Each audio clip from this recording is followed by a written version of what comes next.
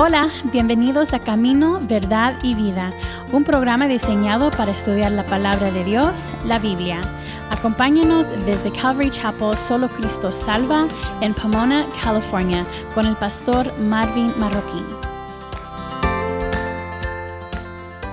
Si tienes una Biblia, Mateo capítulo 5, verso 17 al 48. La primera parte, la semana pasada, hablamos de las bienaventuranzas cuando sus discípulos vinieron a él y sentándose abrió su boca y les enseñaba. Les enseñaba sobre los pobres de espíritu, los que lloran, los mansos, los que tienen hambre y sed de justicia, los misericordiosos, los de limpio corazón, los pacificadores, los que padecen persecución por causa de la justicia y por la causa de Jesús. Estudiamos la semana pasada lo que conocemos como las bienaventuranzas. Gracias a Dios logramos cubrirlas. Vamos a continuar en el verso 17 al 48 del capítulo 5, pero vamos a observar que el Señor Jesús en las bienaventuranzas, cuando Él terminaba las bienaventuranzas, nos enseñaba de cómo debemos recibir la persecución. Y Él nos dijo: gozaos y alegraos, porque el galardón es grande en los cielos. El Señor nos enseñó también la semana pasada que somos la sal de la tierra y la luz del mundo, y como tal, la responsabilidad la llevamos en los hombros y es muy grande. Con nuestras buenas obras glorificamos a nuestro Padre que está en los cielos. Y el día de hoy continuamos con el Sermón del Monte, y en esta segunda parte vamos a leer de cómo Jesús interpreta varias leyes necesarias para vivir la vida del reino de Dios acá en la tierra. Vamos a hablar de los preceptos para la vida del reino en la tierra. La ley y la verdadera justicia, la ley de Moisés. Vamos a ver cómo el Señor Jesús interpreta estas leyes y vamos a observar que Él siempre hace la diferencia. Primero vamos a comenzar en el verso 17 al 18 del capítulo 5 de Mateo, hablando de la relación de Jesús con la ley. Y comienza nuestro estudio en el verso 17, cuando Jesús dice: no penséis que he venido para abrogar la ley o los profetas. No he venido para abrogar, sino para cumplir. Porque de cierto os digo que hasta que pasen el cielo y la tierra, ni una jota, ni una tilde pasará de la ley hasta que todo se haya cumplido. La primera palabra que nos da aquí el Señor Jesús es cuando Él dice: no penséis que he venido para abrogar la ley o los profetas. Aquí Jesús comenzó una larga discusión de la ley. Él quería dejar en claro que no se oponía a lo que Dios le dio a Israel por medio de Moisés, en lo que nosotros llamamos el Antiguo Testamento. Él no vino a abrogar la palabra de Dios, sino a liberarla, y de la manera malentendida en que los fariseos y escribas la habían interpretado. Los judíos de los tiempos de Jesús se referían a las Escrituras como la ley de los profetas. Eso está escrito en varios lugares acá en el Nuevo Testamento. Y al demostrar que Él nunca quiso abrogar la ley, Jesús estaba personificando todos los mandamientos en su vida, y en su propia persona había una naturaleza perfectamente conformada por la ley de Dios, y era su naturaleza la cual era su vida. El Señor también dijo: no he venido para abrogar, sino para cumplir. Hablando de la ley, Jesús quería dejar en claro que Él tenía autoridad aparte de la ley de Moisés, pero no en contradicción a ella. Jesús no añadió nada a la ley excepto una cosa que ningún hombre había añadido anteriormente, y eso es obediencia perfecta a la ley. Ciertamente, esta es una manera en que Jesús vino a cumplir la ley. en una obediencia perfecta a la ley. Y a pesar de que él desafiaba a menudo las interpretaciones del hombre acerca de la ley, especialmente acerca de los reglamentos del sábado o el día de reposo, Jesús nunca rompió la ley de Dios. Uno más grande que el Antiguo Testamento, que Moisés y los profetas, estaba aquí. Jesús, el más grande, está lleno de reverencia por las instituciones y libros sagrados de su pueblo. Él no ha venido para invalidar la ley o los profetas. Jesús cumple la ley y los profetas, y la ley y los profetas lo señalan a él y el cumplimiento. Jesús cumplió las enseñanzas doctrinales de la ley y los profetas. Él trajo una revelación completa. Jesús cumplió también la profecía predictiva de la ley y los profetas.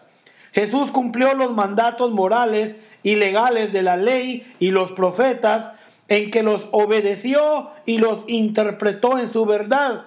Y también Jesús cumplió la penalidad de la ley y los profetas, y eso fue por nosotros, por su muerte en la cruz, tomando la penalidad que nosotros merecíamos. El apóstol Pablo en este tema escribió lo siguiente en el libro de Romanos capítulo 10, en el verso 4. Y Pablo dijo: porque el fin de la ley es Cristo, para justicia a todo aquel que cree. También vemos que aquí en esta porción que ya leímos, la Escritura nos dice que ni una jota ni una tilde pasará de la ley hasta que todo se haya cumplido. Y cuando observamos estas palabras, vemos que la jota y la tilde son pequeñas puntuaciones en las Escrituras hebreas. Es como si Jesús dijera: ni un punto de una I latina, ni la cruz de una T minúscula pasará por alto hasta que esto se cumpla. Y ciertamente Jesús cumplió perfectamente la ley. En el verso 19 al 20 vamos a observar cómo Jesús habló de la relación de los discípulos con la ley. Verso 19: de manera que cualquiera que quebrante uno de estos mandamientos muy pequeños y así enseñe a los hombres, muy pequeño será llamado en el reino de los cielos. Mas cualquiera que los haga y los enseñe, este será llamado grande en el reino de los cielos. Porque os digo, si vuestra justicia no fuere mayor que la de los escribas y fariseos, no entraréis en el reino de los cielos.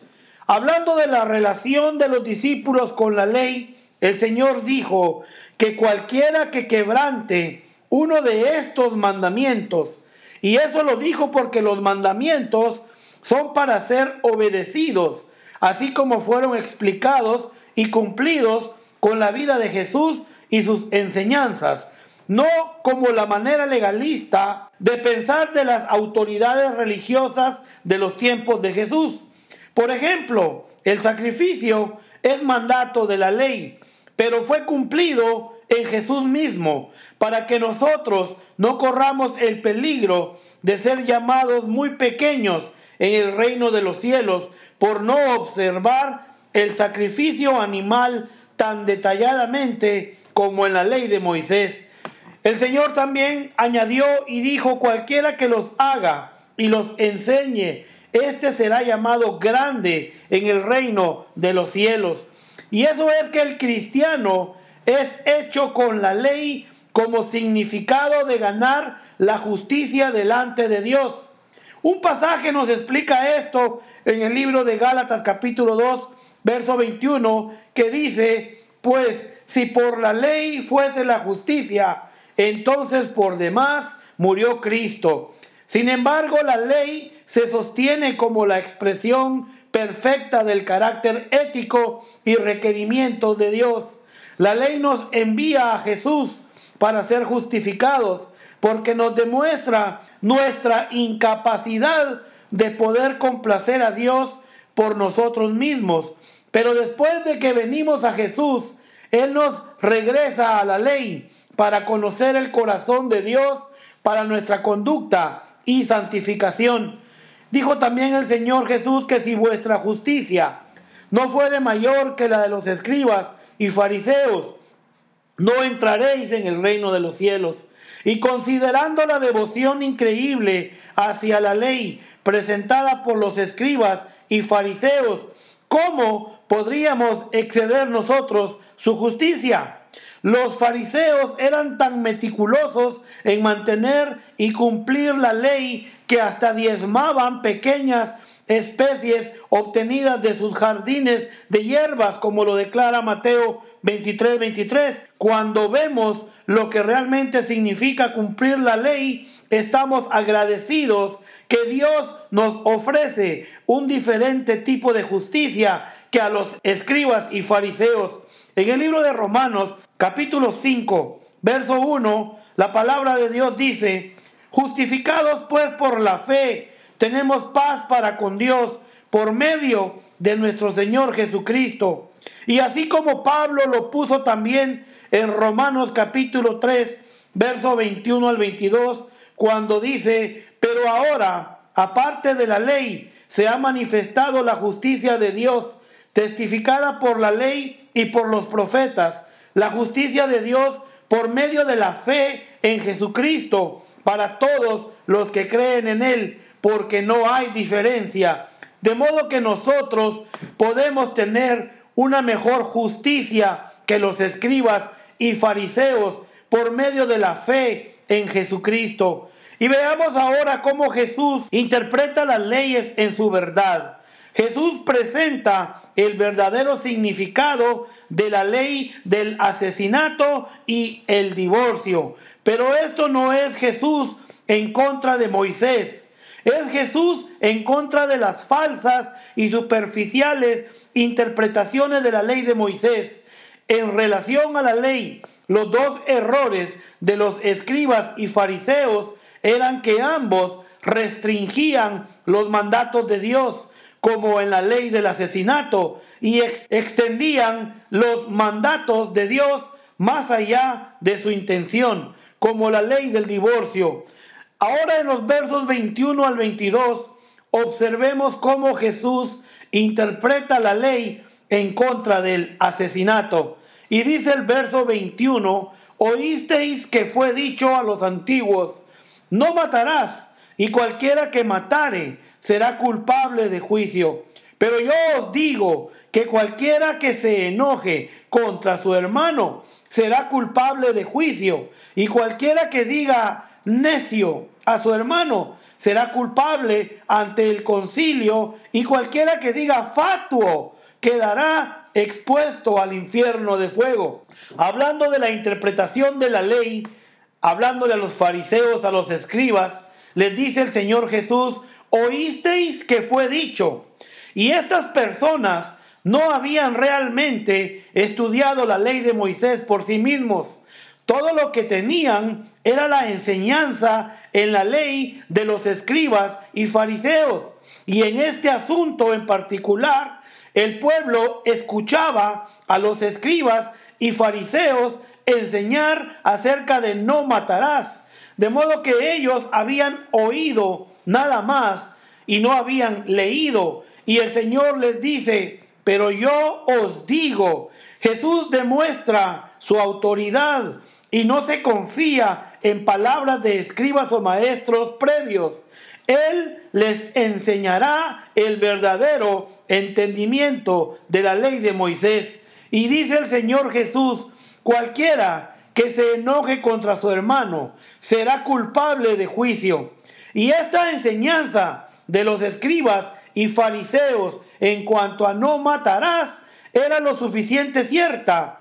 Sin embargo, también enseñaban que cualquier cosa como la ira era permitida. Y Jesús corrige esto y deja en claro que no solamente aquellos que cometen el acto de matar a una persona están en peligro de juicio, sino que aquellos que tienen una intención de asesinar en el corazón a alguien también son culpables de juicio.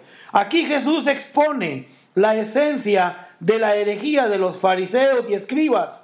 Para ellos la ley realmente solo era un asunto de presentación externa y nunca del corazón. Y Jesús trae la ley de regreso al asunto del corazón. La supervisión del reino no comienza al arrestar a un criminal con manos llenas de sangre, sino se arresta al hombre en el cual el espíritu del asesinato ha nacido. Y eso es lo que estaba sucediendo aquí, porque el Señor Jesús les dice ahora: y cualquiera que diga necio a su hermano será culpable ante el concilio. Fíjate bien que el llamar a alguien necio expresaba desprecio por su inteligencia. Llamar a alguien fatuo expresaba desprecio por su carácter, y ambos rompieron el corazón de la ley en contra del asesinato, aun si no cometieron asesinato. Necio y fatuo eran palabras de crueldad, asesinaban el carácter de una persona. De modo que Jesús les dice que no solamente es necesario asesinar a la persona, sino que al llamarles necio y fatuo, estaban también ellos asesinando, pero el carácter de la persona.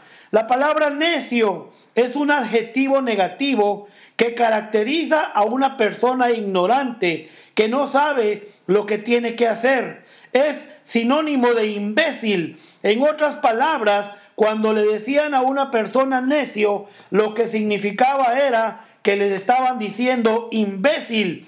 Y en la Biblia se observa el término necio en el Salmo 14:1 y en el Salmo 53:1, cuando se observa que dice la Escritura: dice el necio en su corazón, no hay Dios. Y en este contexto, la palabra necio indica que las personas inmorales rechazan a Dios, y no las personas de poca inteligencia, como algunos individuos hacen referencia. Lo dicho anteriormente se deduce porque el necio rechaza a Dios con el fin de vivir una vida llena de placeres y libre de valores morales. Fatuo significa estúpido, tonto, delirante en sus afirmaciones. El adjetivo fatuo se usa en dos sentidos para calificar a dos tipos de personas. Por un lado, a quienes tienen una actitud presuntuosa, petulante y engreída, pero también para calificar a los faltos de entendimiento, a personas con escasa capacidad para razonar. De modo que el Señor Jesús les dice que al que le dice a su hermano necio y fatuo, en esencia les está diciendo imbécil, y una persona que no tiene sus afirmaciones correctas. Le llama fatuo también al estúpido, a la persona estúpida. Y por eso el Señor Jesús les dice que cualquiera que le diga a su hermano tal cosa ha asesinado el carácter de su hermano. Veamos en cuanto a la ley de la reconciliación en el verso 23 al 26 cómo el Señor Jesús la interpreta. Y dice el verso 23: por tanto, si traes tu ofrenda al altar y allí te acuerdas de que tu hermano tiene algo contra ti, deja allí tu ofrenda delante del altar y anda, reconcíliate primero con tu hermano y entonces ven y presenta tu ofrenda. Ponte de acuerdo con tu adversario pronto, entre tanto que estás con él en el camino. No sea que el adversario te entregue al juez y el juez al alguacil y seas echado en la cárcel, y de cierto te digo que no saldrás de allí hasta que pagues el último cuadrante. El Señor les dice: deja allí tu ofrenda delante del altar y anda. El Señor Jesús aquí, en la ley de la reconciliación, le dice a los hombres que dejen su ofrenda en el altar y vayan y se pongan de acuerdo con la persona que está ofendida o la persona que ellos ofendieron. Jesús considera mucho más importante reconciliarte con tu hermano que hacer un acto religioso de dar una ofrenda. Jesús dice que tenemos que reconciliarnos primero con el hermano y no podemos pensar que nuestro servicio para el Señor justifica nuestras malas relaciones con los demás. Deberíamos de hacer lo que Pablo manda a los romanos en el capítulo 12, verso 18, cuando dice Pablo: en cuanto dependa de vosotros, estad en paz con todos los hombres. De otra manera, el Señor Jesús está diciendo acá: ponte de acuerdo con tu adversario pronto. Y eso es que Jesús nos manda a resolver el enojo y la malicia y que nos pongamos de acuerdo uno con el otro. El apóstol Pablo expresa la misma idea en el libro de Efesios, capítulo 4, verso 26 al 27, cuando él dice: no se ponga el sol sobre vuestro enojo. Y cuando nosotros nos aferramos a nuestro enojo en contra de alguien, cometemos pecado y le damos lugar al diablo. El Señor dice aquí también en esta porción que leímos: de cierto te digo que no saldrás de allí hasta que pagues el último cuadrante. Acá la implicación es que el sufrimiento de la eternidad es ciertamente eterno y el Señor quiere que ellos se pongan a cuentas o se reconcilien con sus hermanos antes de poder seguir. Acá en el verso 27 al 28, Jesús interpreta la ley contra el adulterio. Y dice el verso 27, oísteis que fue dicho. Una vez más, oísteis que fue dicho, significando que ellos no habían leído, nada más habían oído que fue dicho. Y les dice una vez más, verso 27, oísteis que fue dicho, no cometerás adulterio. Pero mire cómo dice el Señor ahora, pero yo os digo que cualquiera que mira a una mujer para codiciarla, ya adulteró con ella en su corazón. Una vez más el Señor Jesús, hablando de la ley del adulterio, les dice a los escribas y fariseos: ustedes oyeron que fue dicho. Y ahora Jesús se enfrenta con lo que han escuchado en relación con la ley del adulterio. Y claro que los maestros de ese entonces enseñaban que el adulterio estaba mal, pero aplicaban la ley solo a la acción y no al corazón. Por lo cual el Señor les dice: cualquiera que mira a una mujer para codiciarla, ya adulteró con ella en su corazón.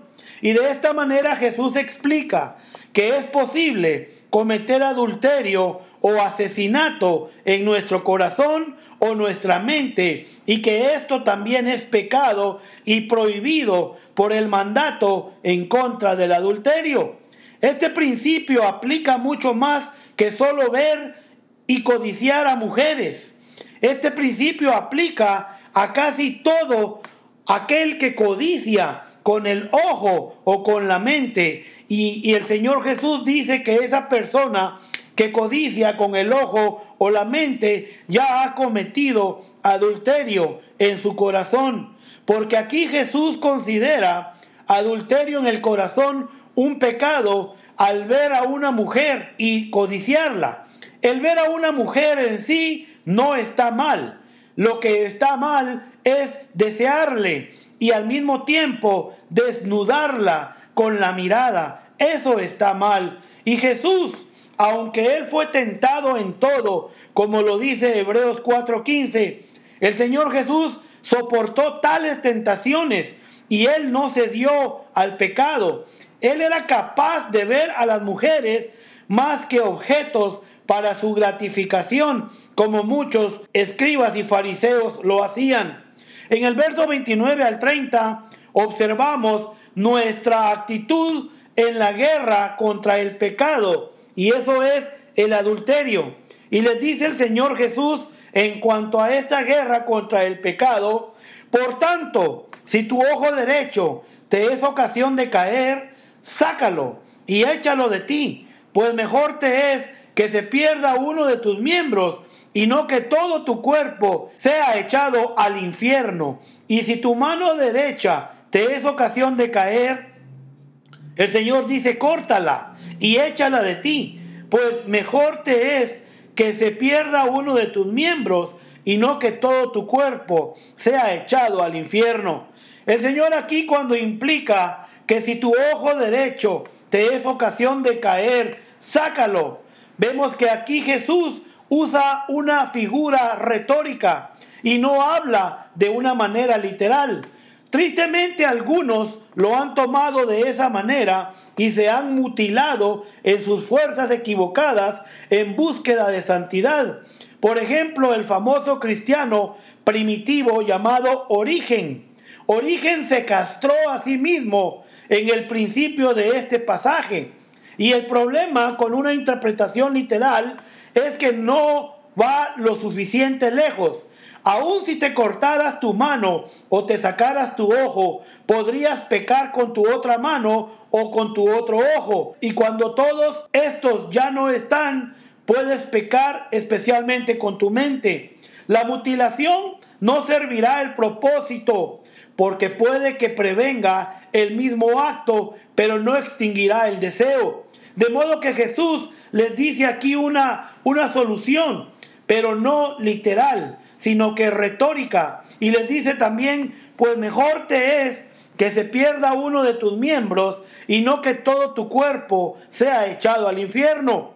Acá Jesús simplemente estresaba el punto de que uno debe de estar dispuesto a sacrificar para ser obediente. Sacrificar cualquier miembro, cualquier parte de tu cuerpo, cualquier parte de nuestra vida, porque nuestra vida está dada al pecado. Y de eso habla el Señor, que debemos de estar convencidos de que esa parte de nuestra vida debe de morir en vez de condenar a toda nuestra vida. Cuando Él le dice que es mejor que se pierda uno de tus miembros y no que todo tu cuerpo sea echado en el infierno.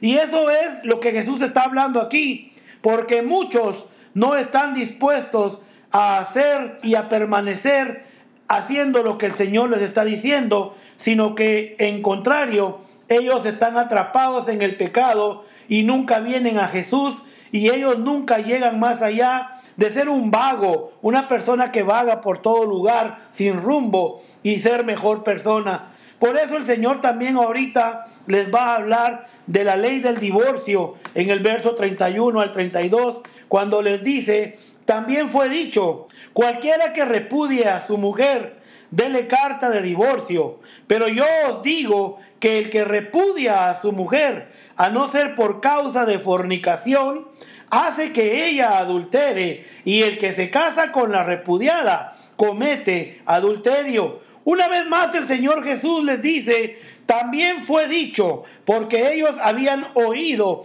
pero no habían leído. Cualquiera que repudie a su mujer, dele carta de divorcio. Y en los tiempos de Jesús, mucha gente interpretaba el permiso mosaico, el permiso de Moisés para el divorcio, como estaba escrito en Deuteronomio 24:1, de cómo otorgar virtualmente cualquier razón como causa de divorcio. Y algunos rabís de aquel tiempo, algunos maestros, enseñaban que esto era válido, que permitir a los hombres y a las mujeres el divorcio era algo lícito, aun cuando la esposa había quemado el desayuno, y ya eso era una causa de divorcio.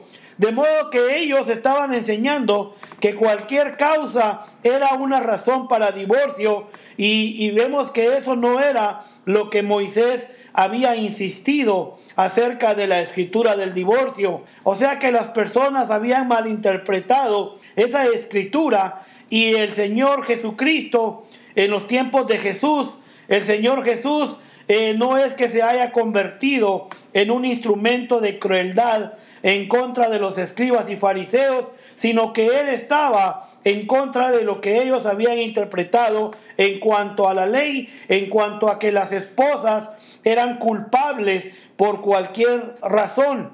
Y el Señor les dice acá Pero yo os digo que el que repudia a su mujer, a no ser por causa de fornicación, y con esto el Señor, la cuestión del divorcio, que giraba en torno a una interpretación estricta o suelta de la palabra fornicación, que era errónea, el Señor Jesús la corrige, porque la palabra fornicación se traduce a porneia, y es la raíz del significado de fornicación, pero es usado más ampliamente para que pudiera incluir falta de castidad premarital, descubierto posteriormente. Significaba que aquí la palabra fornicación aplicaba para una mujer que se casaba con un varón y que no era una virgen. Entonces vemos aquí que el Señor les dice que cualquier divorcio que era ilegítimo hacía que la mujer se casara con alguien más y esa mujer iba a adulterar. Y eso es lo que Jesús estaba en contra. Y ahora vemos en el verso 33 al 37 acerca de la ley de los juramentos, porque había muchos juramentos en aquel tiempo. Y les dice el Señor Jesús: además habéis oído que fue dicho a los antiguos: no perjurarás, sino cumplirás al Señor tus juramentos. Pero yo os digo, no juréis en ninguna manera, ni por el cielo, porque es el trono de Dios, ni por la tierra, porque es el estrado de sus pies, ni por Jerusalén, porque es la ciudad del gran rey, ni por tu cabeza jurarás, porque no puedes hacer blanco o negro un solo cabello. Pero sea vuestro hablar sí, sí, no, no, porque lo que es más de esto, de mal procede. El Señor les dice una vez más: además habéis oído, ¿verdad? Implicando que ellos una vez más solamente habían escuchado y no habían tomado el tiempo para leer, para poder dar una perfecta interpretación a lo que era el mensaje. Les dice el Señor Jesús: habéis oído que fue dicho a los antiguos: no perjurarás. Y los escribas y fariseos habían torcido la ley cuando decía: no tomarás el nombre de Jehová tu Dios en vano, Éxodo 27, para permitir tomar virtualmente cualquier otro nombre en un falso juramento. El Señor les dijo: no juréis en ninguna manera. En otras palabras, el Señor les está diciendo que tu sí sea sí y tu no sea no, pero sea vuestro hablar sí, sí, no, no. Y el que tiene que jurar o hacer juramentos traiciona la debilidad de su palabra, porque cuando una persona demuestra que no hay suficiente peso en su carácter para confirmar sus palabras, es cuando ellos juran por un nombre que está prohibido para que se jure en ese nombre. Y el Señor les dice que mejor sea su jurar sí, sí y no, no. Vamos a ir ahora a la ley de no resistencia, la ley de retribución, verso 38 al 42. Y les dice una vez más el Señor Jesús: oísteis que fue dicho ojo por ojo y diente por diente. Pero yo os digo, no resistáis al que es malo. Antes, a cualquiera que te hiera en la mejilla derecha, vuélvele también la otra. Y al que quiera ponerte a pleito y quitarte la túnica, déjale también la capa. Y a cualquiera que te obligue a llevar carga por 1 milla, ve con él 2. Y al que te pida, dale. Y al que quiera tomar de ti prestado, no se lo rehuses. Una vez más, les dice el Señor Jesús: oísteis que fue dicho ojo por ojo y diente por diente. Y la ley de Moisés sí enseñaba esto del ojo por ojo, diente por diente, en el libro de Éxodo capítulo 21, verso 24. Pero al paso del tiempo, los maestros religiosos malinterpretaron este mandato, abusando de él. Y cualquiera que te hiera en la mejilla derecha, les dice el Señor, mejor vuélvele también la otra. Y aquí Jesús presenta la plenitud de la ley del ojo por ojo y cómo su idea de limitar la venganza se extiende al principio de aceptar ciertos males hacia uno mismo. Cuando una persona te insulta, te hiere en la mejilla derecha, y es cuando el Señor dice, si te insultan o te hieren en la mejilla, vuelve también la otra. Y es equivocado pensar que Jesús se refiere a que el mal nunca debe de ser resistido. Jesús demostró con su vida que el mal debe de ser resistido, así como cuando Él volteó las mesas en el templo, cuando limpió el templo. Jesús aquí lo que quiere decir o lo que dice es que el verdadero cristiano ha aprendido a no resentir ningún insulto y a no buscar venganza en lo más mínimo, cuando ellos confían en lo que Jesús mismo dijo, mía es la venganza, yo pagaré. De modo que es equivocado pensar que Jesús se refiere aquí en estos versículos a que no se puede resistir un ataque físico o a ser ofendido. Cuando Jesús habla de esta herida en tu mejilla derecha, culturalmente quiero que entiendas que era entendido como un gran insulto, no un ataque físico. Y Jesús se refiere a que si alguien te pega del lado derecho de tu cabeza con un bate de béisbol, ¿deberíamos de permitirle que nos golpee el lado izquierdo? No, de ninguna manera. El Señor no está diciendo eso y es equivocado interpretarlo de esa manera. El Señor lo que quiere es que entendamos que debemos de ser humildes de corazón y aguantar las ofensas y dejar que Dios sea quien nos defienda, que Él pelee por nosotros. Y también les dice que al que quiera ponerte a pleito y quitarte la túnica, déjale también la capa. Cualquiera que te obligue también a llevar carga por una milla, ve con él 2, dice el Señor Jesús. Y también dice el Señor, al que te pida, dale. Al que te pida, dale. Y el único límite a este tipo de sacrificio es el límite que el mismo amor ha de imponer. Y no es amoroso el entregarse a las manipulaciones de alguien sin nosotros transformarlo en un acto de amor.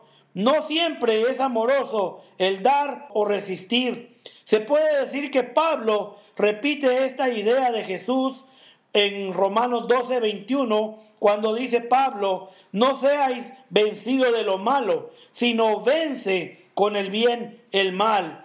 Veamos el versículo 43 al 47, cómo Jesús interpreta la ley del amor hacia tu prójimo. Y dice una vez más, oísteis que fue dicho, amarás a tu prójimo y aborrecerás a tu enemigo. Pero yo os digo, amad a vuestros enemigos y bendecid a los que os maldicen. Haced bien a los que os aborrecen y orad por los que os ultrajan y os persiguen, para que seáis hijos de vuestro Padre que está en los cielos, que hace salir su sol sobre malos y buenos, y que hace llover sobre justos e injustos. Porque si amáis a los que os aman, ¿qué recompensa tendréis? ¿No hacen también lo mismo los publicanos? Y si saludáis a vuestros hermanos solamente, ¿qué hacéis de más?